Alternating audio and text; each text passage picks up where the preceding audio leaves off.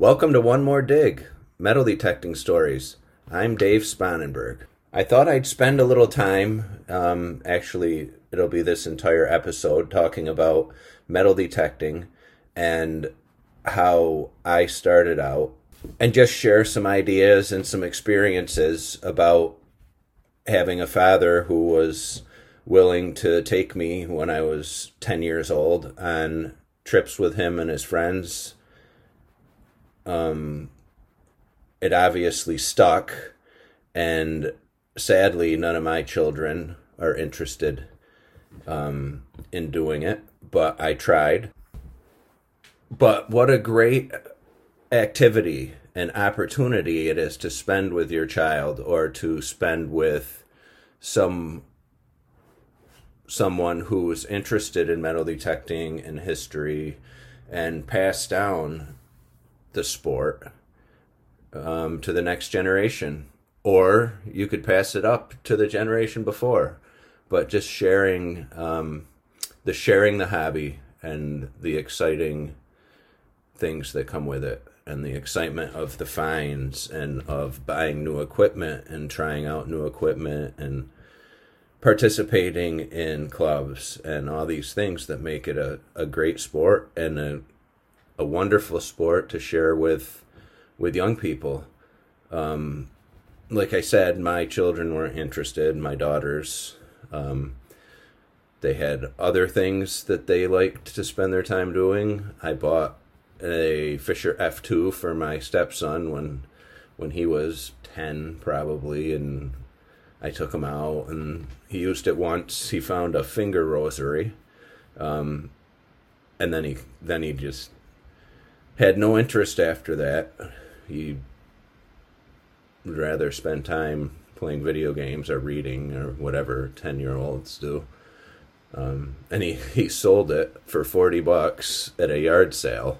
And when I figured out what he was doing, I realized we took a hit on that. That was a nice little starter machine. Actually, I think they still even make that model. If they don't, they stopped fairly recently. But it's a great little machine. I actually took it out a few times to test it out and found some silver coins and I think a silver ring with it. So sharing the hobby with your child, whether it's father-son, mother-daughter, father-daughter, is a great way to get exercise. It's so much fun when you're a kid to find anything. And I'll get to my story here in a few minutes, but kids are very curious, and it's really a sport that is fueled by curiosity, really. History, curious for history, curious for things lost. I mean, what kid doesn't like the idea of digging a hole in the ground and maybe finding something, no matter what it is, whether it's a mercury dime or a pull tab? It's just fun.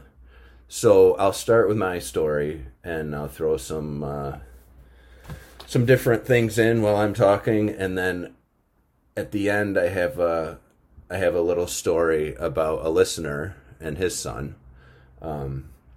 But so my story, my father began metal detecting, and some of this I've talked about in other podcasts, but I just wanted to share my whole story, and I wanted to just sort of in a formal, using a whole podcast with a title related to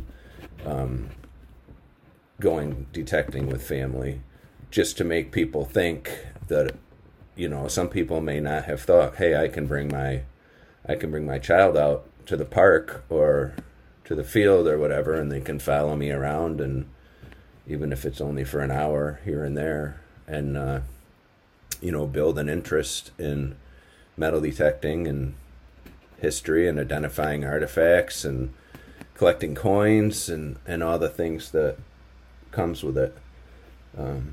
So back in the late 70s, my father bought a white I'm not even sure, White's DI Series 2 maybe. Anyway, it was a pretty solid machine for the day. And he bought that, and he started, and one of his friends bought one as well. And he just started going to parks, and, he obviously did. I grew up in a late 1800s Victorian home, and he did the yard there, and there was a local park, and started finding things, and he'd bring them home, and it was always interesting to look through his finds. And way back then, there was still, in parks, there was a lot of silver flying out of the ground. It's just a fact that, when the parks get hit for the first time ever, there will be a lot of good things that come out. With that said, we know, and I've said this a million times, nothing's ever cleaned out. But anyway, so he'd come home and he'd show us his finds, and it was just so much fun to see what came out of the ground. And he'd tell me, okay, this is a 1946 Mercury dime, and not too long after that, I'm not sure if I convinced him or he just offered, but on shorter trips, day trips or whatever, he took me with him, and I would just wander around with him, and he'd be digging. I'd kneel down by the hole, and I'd just excited to see what was going to be found. We'd make a day of it and pack lunches, and we had music that we listened to every time we went metal detecting in the car, and it was Willie Nelson, Patsy Cline, and Johnny Mathis were the three different, and I think it was 8 tracks, because this would have been in the late 70s. Yeah, 8 tracks. And we, had some parks within an hour away. We'd pack a nice lunch and go hang out for the day. And once in a while, he'd bring the whole family, and we'd put out a picnic and spend the day. Basically, everybody would try and figure out what they were going to do all day while he metal detected. We'd bring like a Frisbee and a ball or something. When I was 12, I guess he felt that I was old enough to figure out how to use a machine. And he bought me a White's Beachcomber, and it was blue plastic. It had this clunky handle, no discrimination. He bought it at Radio Shack, and I think it was labeled White's, but it might have been a White's machine that Radio Shack repackaged. I'm not sure, but I know it was made by White's, and it was called the Beachcomber. And so it just basically every time it went over metal, it'd make a noise. If it wasn't too deep or there was no discrimination, it would just beep. It didn't go very deep. But so I just walk around all day, while he was finding good stuff. And in the beginning, I would, dig holes and find some things, and sort of if he found something good, I'd go over and do the cardinal sin and kind of hone in on his area. But eventually I figured it out, and I remember being in a park in a small town in upstate New York, and it was an old sort of village green, and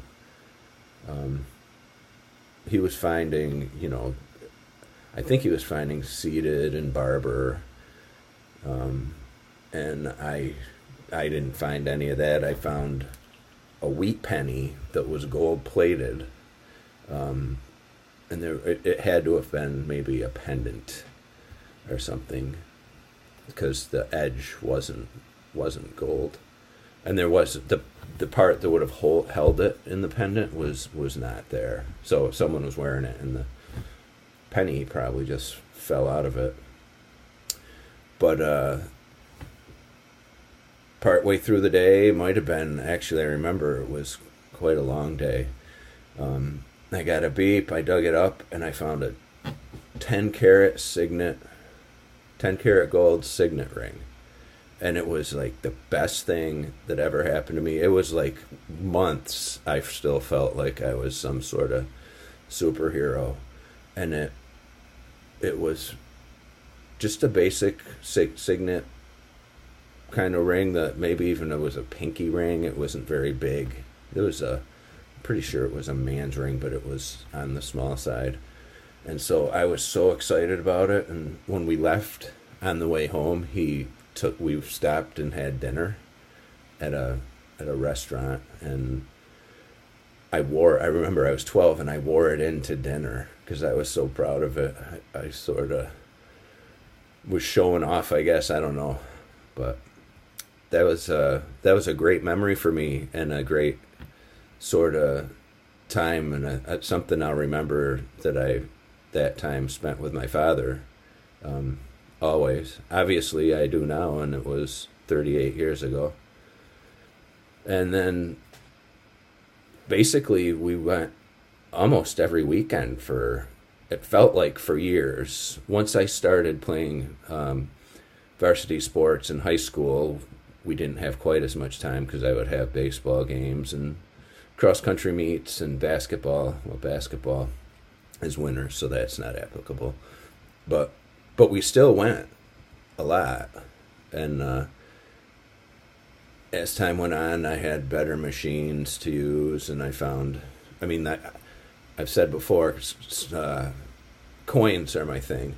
And I'd find a lot of silver coins, Rosies and Barber, dimes, Mercs, few, Washington silver quarters. And so flash forward to college. I brought a metal detector to college with me. I detected not a lot, but a few times. It was still something that I loved doing. And then I graduated from college, and the Longhouse Treasure Hunters took me in, and from there it's history. So it all started with following my father around when I was 10 years old, and it turned out to be this lifetime activity that I love for so many reasons. First of all, obviously finding historical items is amazing, but it's healthy to get out and walk around for hours and get fresh air. And I like to think that maybe uncovering some of these things that would have just been sitting there under the ground for eternity kind of helps us understand the history of an area, the history of where you're hunting. So it was I was very fortunate that my father allowed me to hang around with him when I was that young. Quick story about my brother and his son. My brother is part of the Longhouse Treasure Hunters, but he does not really like metal detecting. But as a joke, every year I pay his dues and make him go on the big trip, and since his dues were paid by me, he feels obligated. But he has a simplex, and his backyard was part of a farm years and years and years ago, as most rural homes. So he's gone out and metal detected, and he has a young son who follows him around, and it's so funny. He'll dig a hole, and his son is more interested in pulling worms and grubs out of the ground than seeing what he finds. That's so cute. Hopefully someday he'd rather have a silver dime than a worm, but maybe not. Maybe he'll be more of a fisherman. He likely will be anyway, because my brother is. So that's sort of my story starting. I really hope that some of you who listen to this think, hey, maybe I don't have to buy my kid a machine right away, but they can, follow me around for a while. We can sit down in the middle of the day and have a sandwich in the middle of a field and just enjoy the beautiful scenery and the outdoors, and get closer to our kids and keep them away from video games, maybe for a couple hours here and there. So I have a great story that I'm going to end with, and I have a listener who emailed me a while back, thanking me for doing the podcast, and he says he's a loyal listener, and I'm so thankful. I sent him a shirt and some stickers for him and his son. He has a young son. His name, the listener's name is Ian, and he has a young son, and he and his son go metal detecting, and his son follows him around, and I think sometimes they go as a family as well, but his son follows him around and is just fascinated when he digs stuff up. And so his son, when Ian says, "Hey, it's time to go, we gotta pack it in," his son says, "Dad, remember, we have to make one more dig." And obviously for me, that's priceless. And I'm so glad that, that people are listening, and that people are listening with their children. I keep this podcast clean because I want families to be able to share it if that should happen. So Ian, please keep listening. Please keep bringing your son metal detecting and letting him listen to the show. I really appreciate it. And when he gets old enough, I hope you buy him his own metal detector and show him the ropes. This has been a lot of fun. One more thing is, as you all probably know, there's metal detecting rallies around the country, 3 or 4 day, sometime just weekend, where groups get together for hunts, and there's usually like a seated hunt where they bury tokens or coins or something worth prizes. But there's usually a youth hunt involved at some point during those events, where they'll seed a small area and let the kids come in and use metal detectors and find tokens worth diggers, and I'm not sure what kinds of things they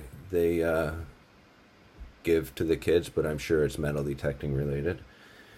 So that's a good way to get the kids involved with metal detecting, and get them excited, to show them that there's a community of metal detectors out there that gather occasionally. And if you have a club where you have a meeting at a meeting house or something, and maybe have a kids day where folks can bring their kids to sit in and see what it all means. So I really appreciate you listening to me today, and I'm just looking through my notes here one more time to make sure. So thanks for listening. Please email me at omdstories@gmail.com, and please rate and review the podcast on your podcast on the platform you use. I really, really would appreciate any feedback. So far I've had a fair amount, and it's all been great, but I just want to throw it out there that I look forward to feedback, good or bad. So in closing, please bring your kids out there metal detecting. Let them watch you. Let them grow into machines. You might get lucky and have a lifelong detecting buddy like your dad, like I did. Like I do, I should say. Thanks for listening. This has been One More Dig Metal Detecting Stories, and I'm Dave Spanenberg.